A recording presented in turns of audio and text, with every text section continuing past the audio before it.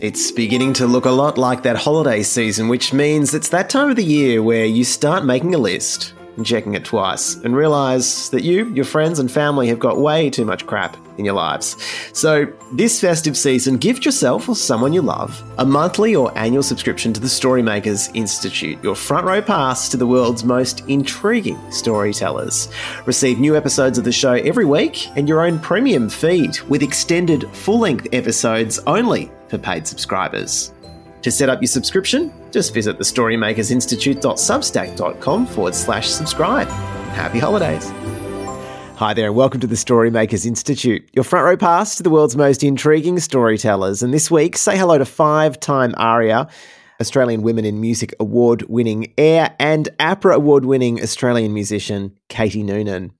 Her latest album, A Small Shy Truth with Elixir, draws inspiration from the works of Michael Leunig, a Melbourne-based cartoonist, writer, painter, philosopher and poet. Michael's commentary on political, cultural and environmental life spans more than 50 years, often exploring, quote, an innocent and sacred personal world. And while some describe Michael Leunig as a national living treasure, others have campaigned for his cancellation. And in this episode of the Storymakers Institute, I sit down with Katie Noonan to talk about the new album and find out why she's not shying away from her creative instincts.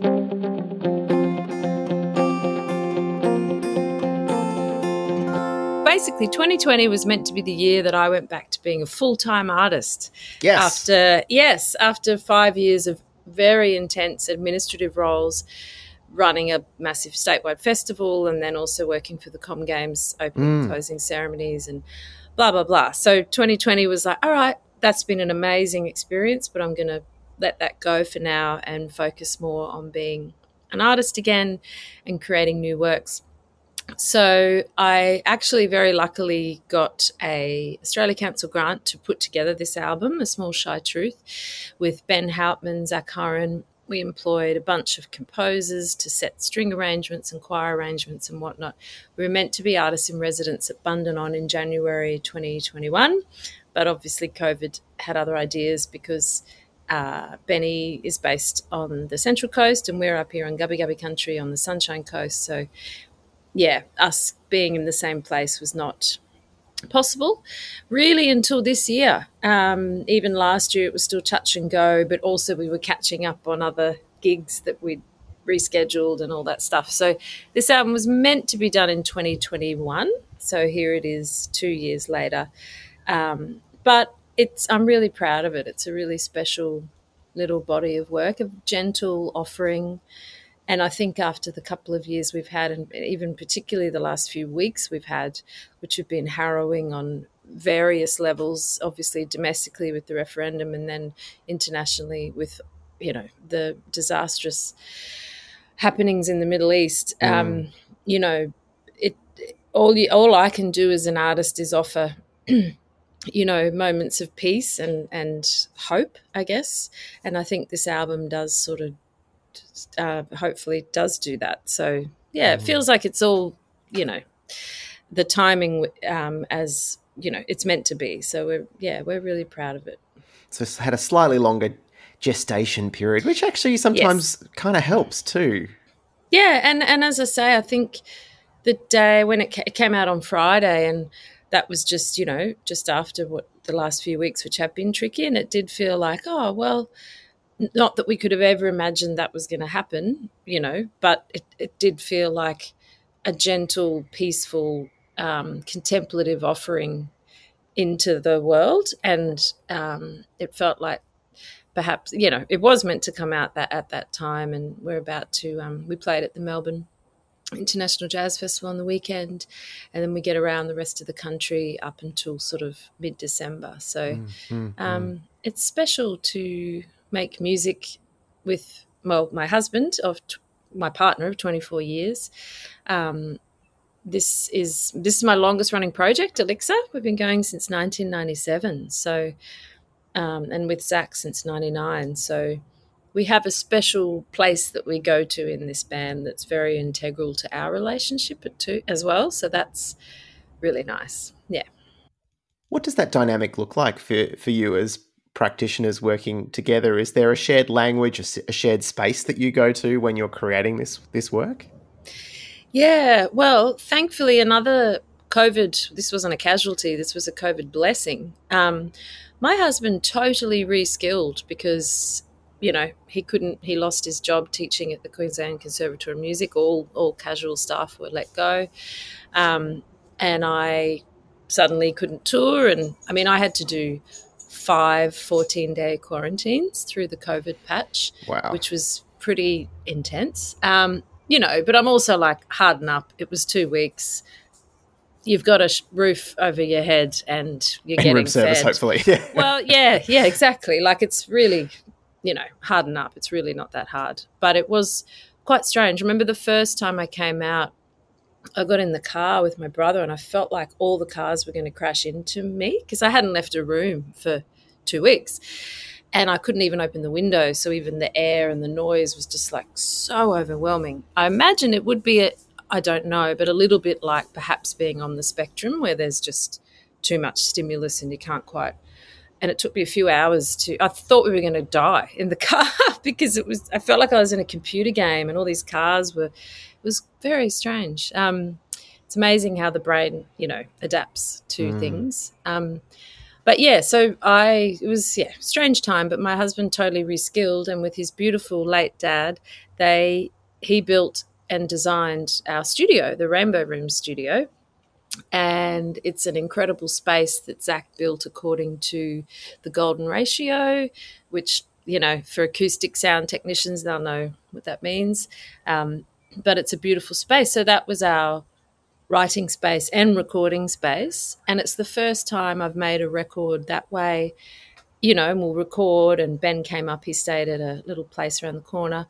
And then I could just go and cook dinner for the kids and do homework and do normal parenting stuff. Things. So it was actually amazing because normally when I record, I sort of have to go somewhere else and I'm often away from my family. But with Zach and I together, we obviously need to be home for our beautiful boys as well. So yeah, it's a beautiful space. It's had a lot of beautiful sounds made in there. So yeah. There's so many stories of creatives, musicians in particular, who have reskilled during this period of time. Yeah.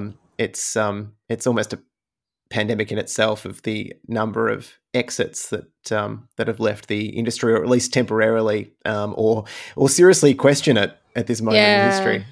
We all did, and to be honest, I was so worried about the mental health ramifications when it started. I thought, oh gee, mental health is not great generally in the arts sector, and particularly amongst our crew.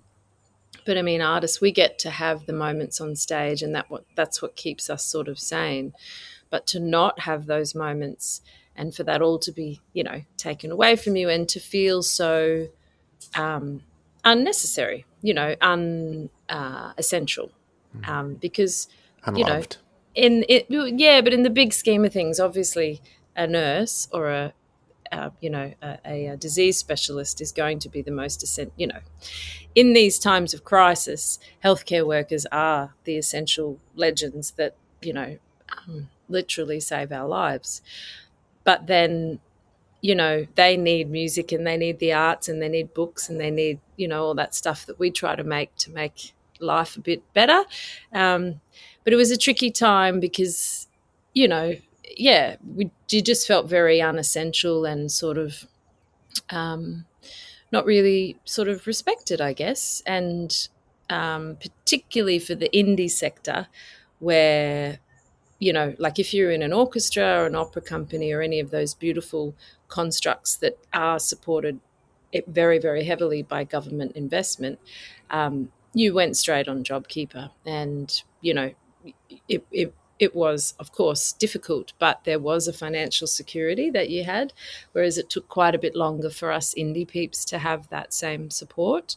But we got there in the end. I mean, you can say so much in hindsight, can't you? Do you feel like you've come to peace with the last couple of years in terms of that feeling of not being as valued as perhaps you thought you were? Oh, yeah. But it wasn't so much for myself. I was just worried for my sector. Like, my colleagues, and I really was expecting to see, to be quite honest, you know, loss of life from the ramifications of that. And particularly my mates in Melbourne, it was so hard in Melbourne. Like, that was dystopian. I actually ended up going to Melbourne a bit there, and, you know, the streets were just army and federal police and the homeless. That was it. That was all you saw on the street. It was really scary stuff. I had a national tour that opened at the height of Omicron, which Oh. a theatre show, which we then toured all over the country in 22. But it was one of those moments where you sort of stack the whole house on a creative project, and look, quite literally often as a creative, and the amount of ongoing risk. Oh, unbelievable. Is still And to this day extraordinary. yes, and it's going to take years. Like, so obviously, thankfully, we've moved into a Labor government with an arts minister that does have an open ear to these concerns about insurance and all that sort of stuff. And also he loves contemporary music, which is great because that has largely been underfunded when compared to the more traditional Judeo-Christian constructs that we define our sense of culture by, which is, you know, an existence of a theatre. Well, yes, of course. Hey, listen, I love sport. I love all culture. And I think the culture of sport is equally important to the culture of the arts. So, and the big difference is gambling. That's the elephant in the room. If we could somehow work out a way to make it, you know, MSO versus SSO, who will take it out for Orchestra of the Month? Or it's funny there you say was that. some way you could gamble on it, we'd all be making. I mean, I hate gambling, so of course not. But we need them to fund a little bit more cash over our way. it was working on comm games. That was very much a difficult, arduous mixture of art and sport and TV and all sorts of other elements that you can't control. But yeah, so I think it's getting better. I mean, I really do feel sorry for theatre makers because the level of cost, like for a musician, we've got it relatively easy. We just need a PA and we've got our instruments and we don't need sets, we don't need intricate lighting designers, we don't need truss and props and costumes, and we can strip it back to a very simple and powerful thing. Whereas my mates who are actors and directors and dramaturgs and, that life is so much harder because it's very difficult to self-produce, incredibly difficult. So I was just worried about the sector, and we've lost people that will never come back. Like one of my 2IC producer on comm games is now a midwife because she was just like, I can't take this insecurity anymore. And the arts it's the best job in the world, but it's the hardest job in the world. And it's not easy to have a family, and, you've got to have a partner that understands this madness that you're obsessed with and that you will remortgage your house for, and, all that risk. The hard thing about COVID was constantly the goalpost kept on moving. So you'd reschedule, and then it'd be like, oh no, Victoria's shut again, so we can't do that. And as you would have known with your production, the amount of admin you had to do on setting out the various options. And then, like, I went to the Adelaide Cabaret Festival, and then Emma Donovan couldn't come because she was in the Melbourne lockdown in a bad area, and then it was just basically one long, horrible improvisation solo that just went for like 2 years. Oh, for me, it's that kind of endless screechy jazz that comes on the radio later at night, which I get to a point where like everything is fine, and then about 10 minutes into listening to screechy jazz, I just suddenly go, stop. I know. I said it was like a really long, terrible sopranino avant-garde sort of horrible sax solo that just wouldn't stop. Wouldn't stop. But anyway, and I love the saxophone, so yeah. Well, it's a beautiful instrument, and yet when it becomes screechy, I'm out. I know. Well, that's why I'm playing with my husband on this record. He's a rare saxophonist because, often jazz is a beautiful form, but when you start, you build up your vernacular to be able to play sort of anything that comes into your brain. But then you have to learn to switch that off and leave the toolkit and just pick certain tools and leave space and allow serve the music, serve the song, serve the story rather than serving your ego. And that takes quite a while to figure that out. But Zach is very much that person where every note he plays is deeply considered and he leaves a huge amount of space, which is very rare. Yeah.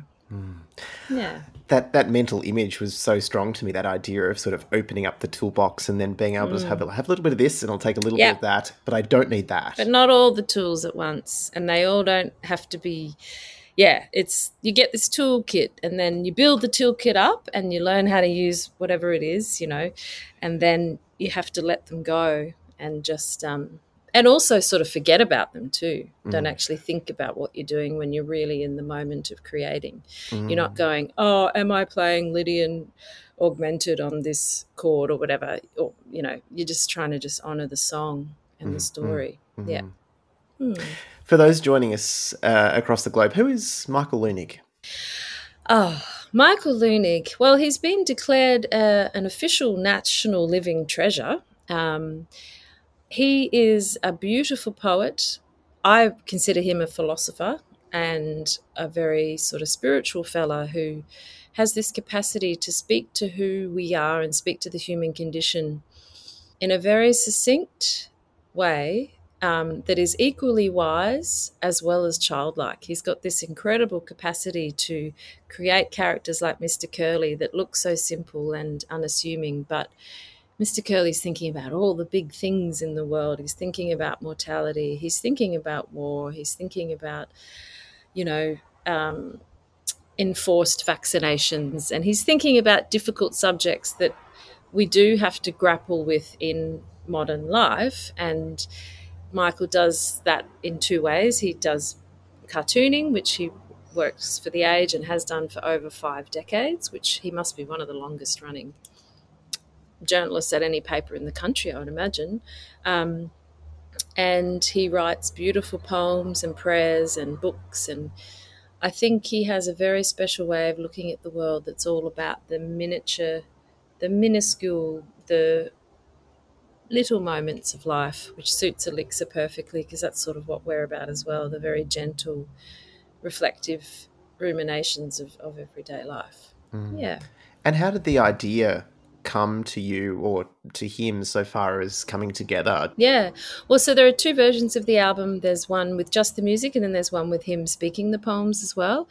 And I really like hearing that because, he's a septuagenarian elder. He's lived a good 30 plus more years than me, and his voice does, it has lived a big life. And so I love the timbre of his voice. It's a beautiful voice of an elder.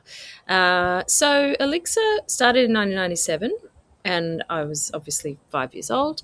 And I was at uni and was in my band George, which was more of a sort of rock pop band. And I just felt I really wanted to create an acoustic, quiet world for music making. And I was really influenced by people like Nick Drake and Joni Mitchell and that sort of late 60s, early 70s folk movement. And then I also wanted to celebrate great Australian writers. So this is our 4th album. The first one was with poet Martin Chalice. The second one was with poet Thomas Shapcott. And then the third one was with Michael, which came out in, I think it was 2018 or 19, Gratitude and Grief. And then this one, the follow-up in 2023. And initially I was going to make it a bit of a synopsis of all 3 poets, but it just didn't work. The narrative between them was just too different to make it a cohesive body of work. But as to how I met Richard, I met him I met Michael with Richard Tognetti about 15 years ago when I was performing with the ACO at Hamer Hall. And Michael came and we just went to supper afterwards on the Yarra there, and I just was like, oh, you're a kindred spirit. You feel like an old friend immediately. And then some months later I reached out for a cup of tea and we had a cuppa, and I said I'd love to just work with you, and he was open to it, and he was very much involved. Like he lets me sort of edit and repeat sections as required, and is very generous in that way. But also some poems are too short, so I was like, this one's not quite enough for a song, could you please write another verse or another chorus? And he does, and very graciously is a part of the creative process. So, yeah, it's lovely to work with an elder of his ilk and of his wisdom and his generosity. Yeah. How would you describe the effect that his words have on you? They bring me a profound sense of peace. Like, basically, any writer that you love, you read or write it and go, God, I wish I'd written that. He's just summed up, or she's just summed up exactly how I feel, and summed up big, difficult constructs that I can't quite, verbalize clearly. And then he does it, and in a very succinct way, very still and very short. Like, then his works are generally quite short. Yeah, I feel a sense of peace. That's really what I feel. And but also he's quite a larrikin. It's quite, some of them are quite feisty and funny, and like one of them on our last record, I want to go to La La Land and take a holiday. In La La Land, they'll understand the things I have to say. And then later it says, everything is joyfully all wrong. Like, it's joyfully all wrong, and happily, like, it's just got this, yeah, he's got this way of just describing beautiful glimmers of life. In fact, we've got a song called The Glimmer, which is all about when you just see a little moment of life and go, wow, that's perfect, whether it be a baby falling asleep, or a bird singing in a tree, or a leaf fluttering in the breeze, where you go, oh, wow, that's a moment of beauty on this planet. Yeah, he manages to capture those moments a lot. There's one of his that I recall. There was a friend who turned away from all the babble and display, and life became a child at play, a heart to hear, a song to pray. And I really, that's one that has sort of stuck with me, alongside his endless fascination with ducks. Yes, he loves ducks and loves a dog and loves a good cup of tea. And, it's tricky for him because he is a political journalist. So part of his job is keeping up with all the harrowing, horrible, awful news of the world. He doesn't do his political cartoons anymore, which I think is a grave disservice to freedom of speech and journalism, to be honest, because he was, I believe, quite unceremoniously, cut from that regular weekly political cartoon in The Age, in the height of the sort of really dark days of COVID, where he was questioning things. And, that's his job, and that's the role of a political cartoonist. It's not their opinion. They're just reflecting what's happening in the world, and people don't seem to understand that. And in the age of social media, there's just really no chance for nuanced discussion anymore. It's just the time of complete outrage and, a lot of hateful speech, really, against all sorts of people. And he definitely got cancelled, in that environment, which I think is a grave disservice to freedom of speech. Yeah. Was that a concern for you when you were embarking on this project, or bringing it into fruition after a gestation period? Was that something that was concerning you, that your audience would not go with you? Sure, yes. And that... Well, that's it for this free edition of the Storymakers Institute. If you'd like to hear the full extended episode, all you need to do is head to our website to become a paid subscriber, thestorymakersinstitute.substack.com.